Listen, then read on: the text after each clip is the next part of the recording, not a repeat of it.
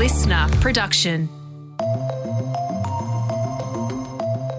So I reckon this might be one of those episodes that future you thanks present day you for listening to.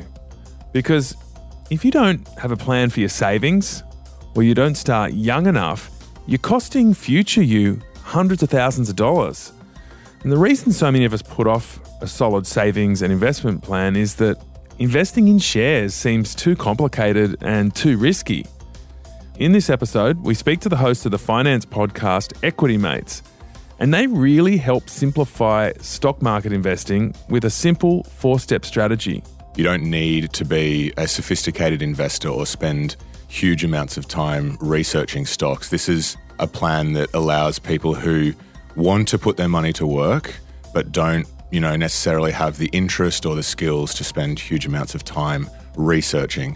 That's Alec and Bryce from Equity Mates. They are our guests in this episode of The Briefing. First, here are today's headlines. Hello, it's Jan Fran here. It is Friday, the 25th of August, and the US President Joe Biden has pointed the finger at the Russian President Vladimir Putin for the reported death of rebel leader Yevgeny Prigozhin in a plane crash. There's not much that happens when Russian Putin not behind. Yeah, if you didn't hear that one clearly the first time, there's not much that happens in Russia that Putin is not behind. Now, there was no official confirmation, but Vladimir Putin has just spoken about Yevgeny Prigozhin. Here is part of what he had to say about the former leader of the Wagner Group. According to the initial information, Wagner company employees were on board.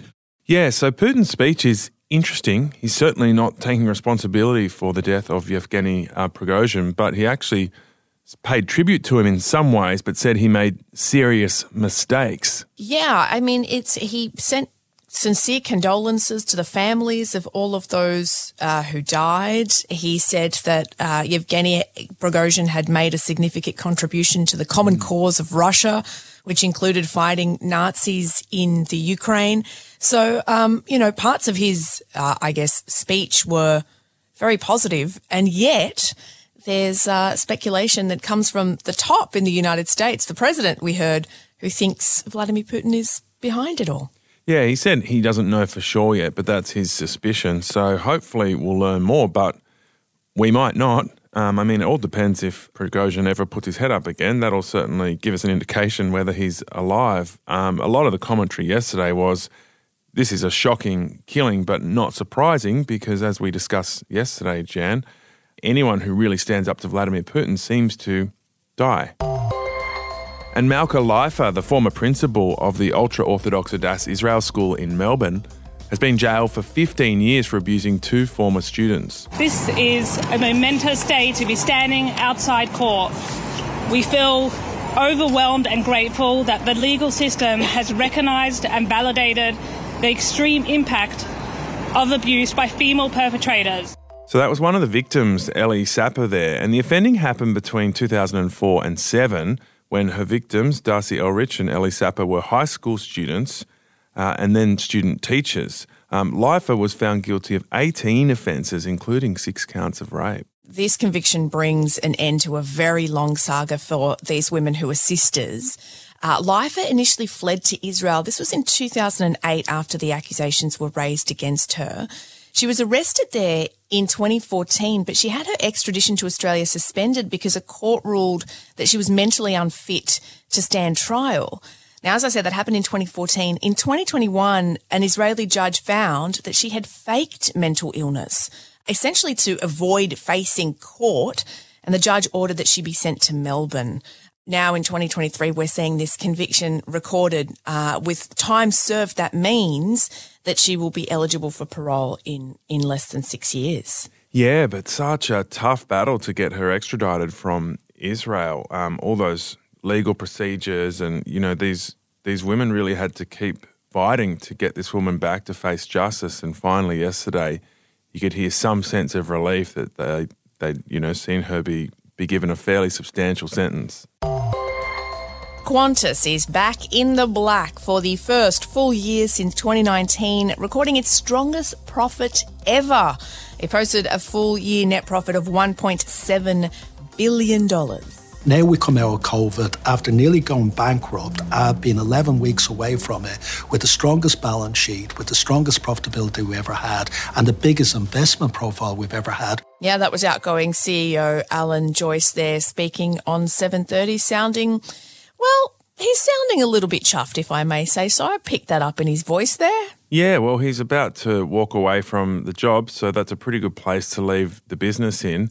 If you're thinking, well, of course they're making huge profits because their flights are so expensive. Well, yes, they are. Alan Joyce confirmed that they are expensive, but he reckons domestic flights are only 4% higher than they were pre-pandemic.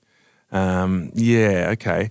He did offer some hope that there would be cheaper flights. He was saying that the airfares peaked last year and they will keep coming down. We can only hope, Jan. Yeah, fingers crossed. Qantas had quite a bit of government assistance during the pandemic, almost $1 billion in JobKeeper subsidies. They were also paid, according to Alan Joyce, $1 billion by the government to rent an aircraft. That's all taxpayer money. And he was actually asked whether he would pay that back on 7:30 last night. And essentially he said no, but the slightly longer answer was that the best way to pay it back, according to him, was to pay tax.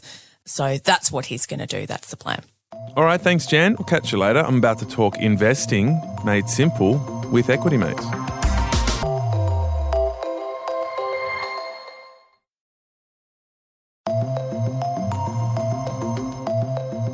Because of the high inflation, cost of living crisis we're all going through, so many of us are rethinking our finances, our spending, our saving, basically how we can survive and hopefully get ahead.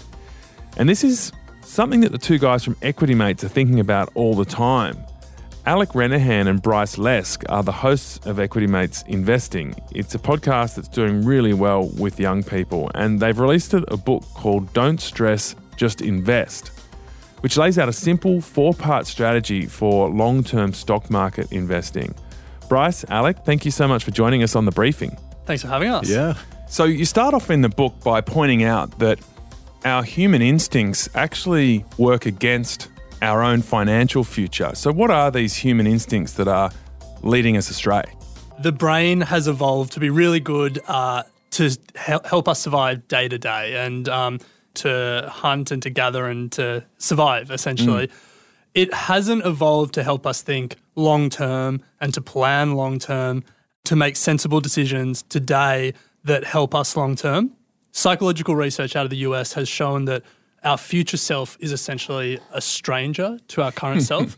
And when we make decisions that disadvantage us today but benefit us in the long term, it's in our brains, it's essentially like we're helping a stranger. We don't think of it as our future selves. So our brains aren't set up to think long term when it comes to our money and our finances. And that really impacts us all when it comes to investing. Okay, so we hate uncertainty. We're fearful, we're trying to survive day to day. It's like we just walked out of the cave and then they invented the ASX and we're like, oh, what do we do now?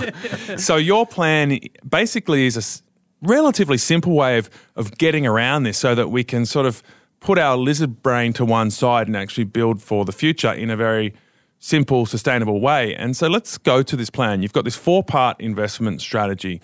Step 1, get paid. Okay, so fairly simple. Yep. Step 2, automate your investing. So put a regular amount away and make it automatic so you don't have to touch it. Step 3, buy a bit of everything. And we'll come to what that means because that's probably the most complex part.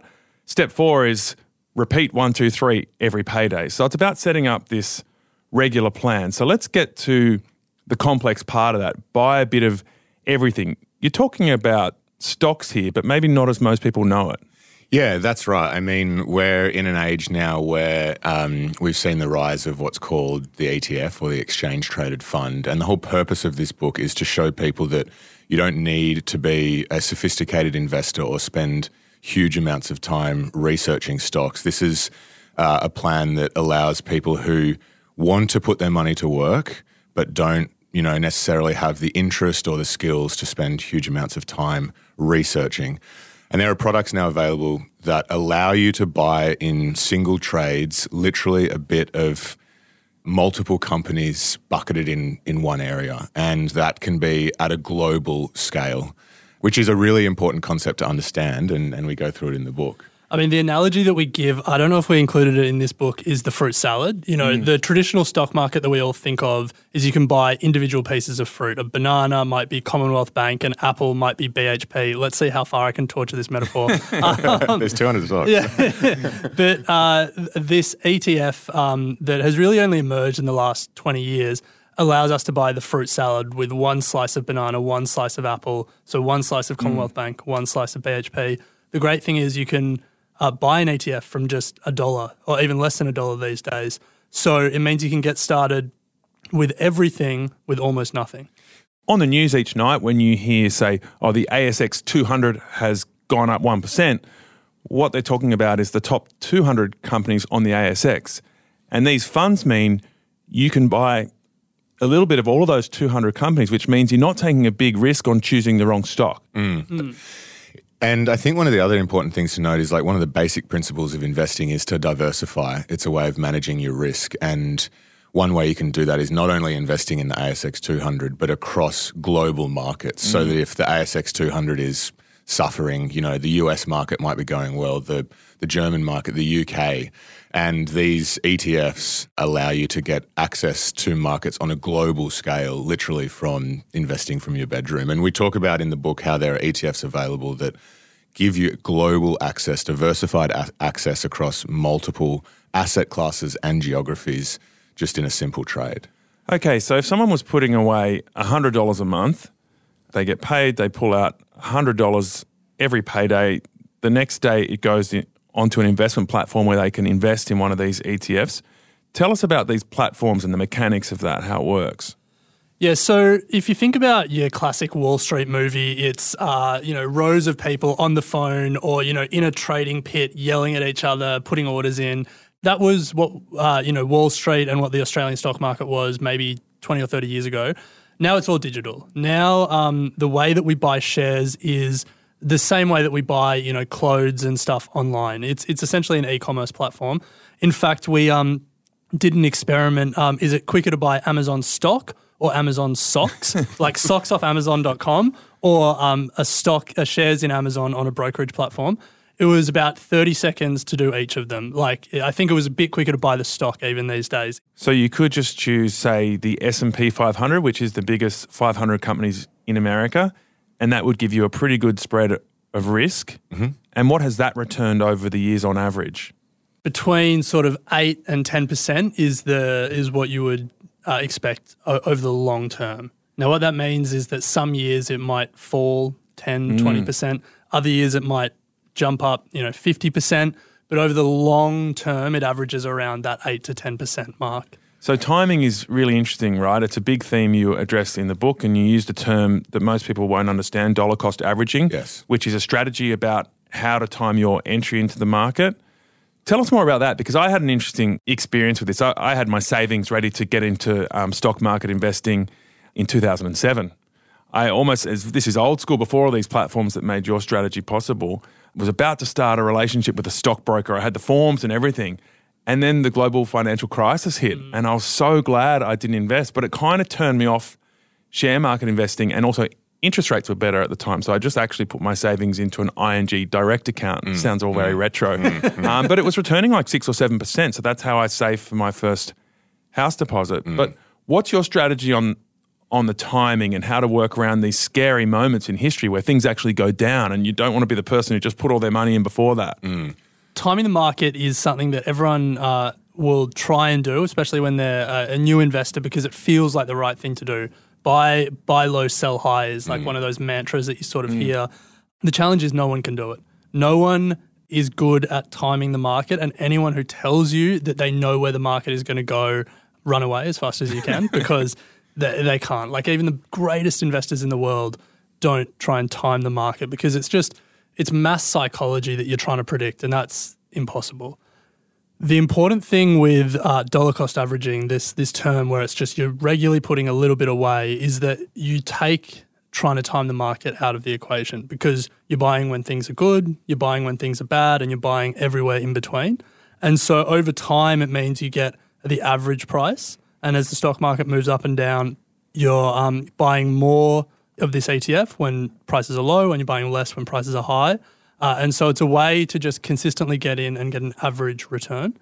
Your podcast that made you guys famous is all about picking stocks. You're looking at valuations, and I hear the excitement in your voice as you're frothing. Yes. You love talking about this stuff. Yeah. So you're throwing around all these ratios, and it's clearly not in line with the strategy you've just been outlining here. That's for the 20% that you kind of basically gamble? What? No, not gamble. Bryce gambles. But if you're saying, because in the book you point out that 3/4 of professional stock pickers in the Australian market don't outperform the average. So 4 out of 5 are wasting their time. Yes. But you guys are sort of like, it feels like you're having it both ways here. Well, I mean, so 80%, at least 80% of our portfolio is this strategy, dollar cost averaging into broad-based ETFs, because we recognize that doing this from as early as possible for as long as possible is going to give us a very healthy portfolio for when we want to try and get some sort of financial freedom later in life. The remaining 20% and the excitement that you hear on the podcast where we're talking about individual stocks is genuinely, Alec and I are just interested in businesses and having a bit of fun beyond just buying ETFs. And I think the point of this book is that if you're not interested in that 20%, you're not interested in what, some of the amazing AI companies are doing overseas or random companies over in Africa or whatever it may be, this strategy is more than enough. The ETFs that we're investing in are in the Microsofts, in the Apples, the Googles, those sort of companies. But there are companies that I put money in that, I still have money in those companies, taking smaller positions, not bets, in some small cap companies that might do well. It's just companies that genuinely interest me. So are you in the 80% who underperform the index or the 20% who outperform? Let me tell you, Tom, my portfolio does very well. No, I'm kidding. One of the numerical examples you give in the book that probably stood out to me and is really relevant to people listening now really goes to the point of starting early. And so you lay out this comparison where someone at the age of 20 starts investing $100 a month. So $1,200 a year, like relatively achievable. They only do it for 10 years. So between 20 and 30, they put in $100 a month. You compare that to someone who starts at 30. So they start 10 years later. They invest the same amount, $100 a month. But the person who started at 20 and only did it for 10 years ends up with more money at the age of 80 than the person who started at 30 and kept doing it their whole life. That is mind-blowing. Yeah. It's the power of compound interest. But it's really hard to get your head around, and that's why we wanted to include the worked example in the book where we actually laid out the table, because once you start early and you start letting that money compound, it then sort of takes upon a life of itself. And every year you earn a return on all the money you made the previous year and all the years before that. And so if you get a head start, it's almost impossible for someone who's starting later to catch up. Now, importantly, that doesn't mean if you're in your 30s or your 40s or however old you are listening to this, you haven't missed out. That's an important thing to stress.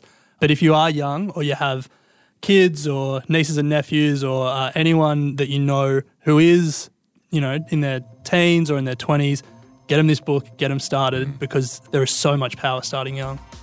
That was Alec Renehan and Bryce Lesk from the Equity Mates podcast, and their book is called Don't Stress, Just Invest. Now, it's important to note that all of that was general financial advice, not personal advice that's tailored to your specific situation. So keep that in mind, because, for example, and this is a classic case, you might be saving for a house deposit and you might want to buy in the next, say, 2 years. For you, because you'll need that money back soon, the stock market might be too risky in the short term, and investing your money in a savings account where you can get sometimes over 5%, that might be the best option for you in the short term. But either way, whether it is a high interest savings account or investing in the stock market, as Alex and Bryce were talking about, the main advice there is to start as soon as possible and automate it so it starts building and compounding. All right, that is it for this episode of The Briefing. Tomorrow you'll get the weekend briefing in your feed, hosted by Jamila Rizvi. And she's going to be speaking to one of the lead proponents of the Yes campaign, ahead of what we think will be a week where the date is announced. She'll be speaking to Thomas Mayer. Indigenous people will have an opportunity to elect Aboriginal and Torres Strait Islander representatives that will have set terms, and we can hold them to account. And those representatives will be expected to take the solutions that are worked on the ground to the Parliament. It's going to be really effective because right now we have to wait for politicians to come to us, in remote communities especially. And this will be a proactive way for Indigenous people to work together, take the responsibility for what we think the solutions are, what policy should be, what the best programs are, and then take that to the politicians as we wish. Yeah, so you'll get a sense of how the voice could work if Australia votes for it. And as I said before, we're expecting to have the date for the referendum announced this coming week. So yeah, that'll be a really interesting episode for the weekend briefing tomorrow. Thank you so much for listening, and thank you to our hardworking team, senior producer Eleanor Harris and Dan Gate, producer Helen Smith, Dan Mullins and Matt Curry.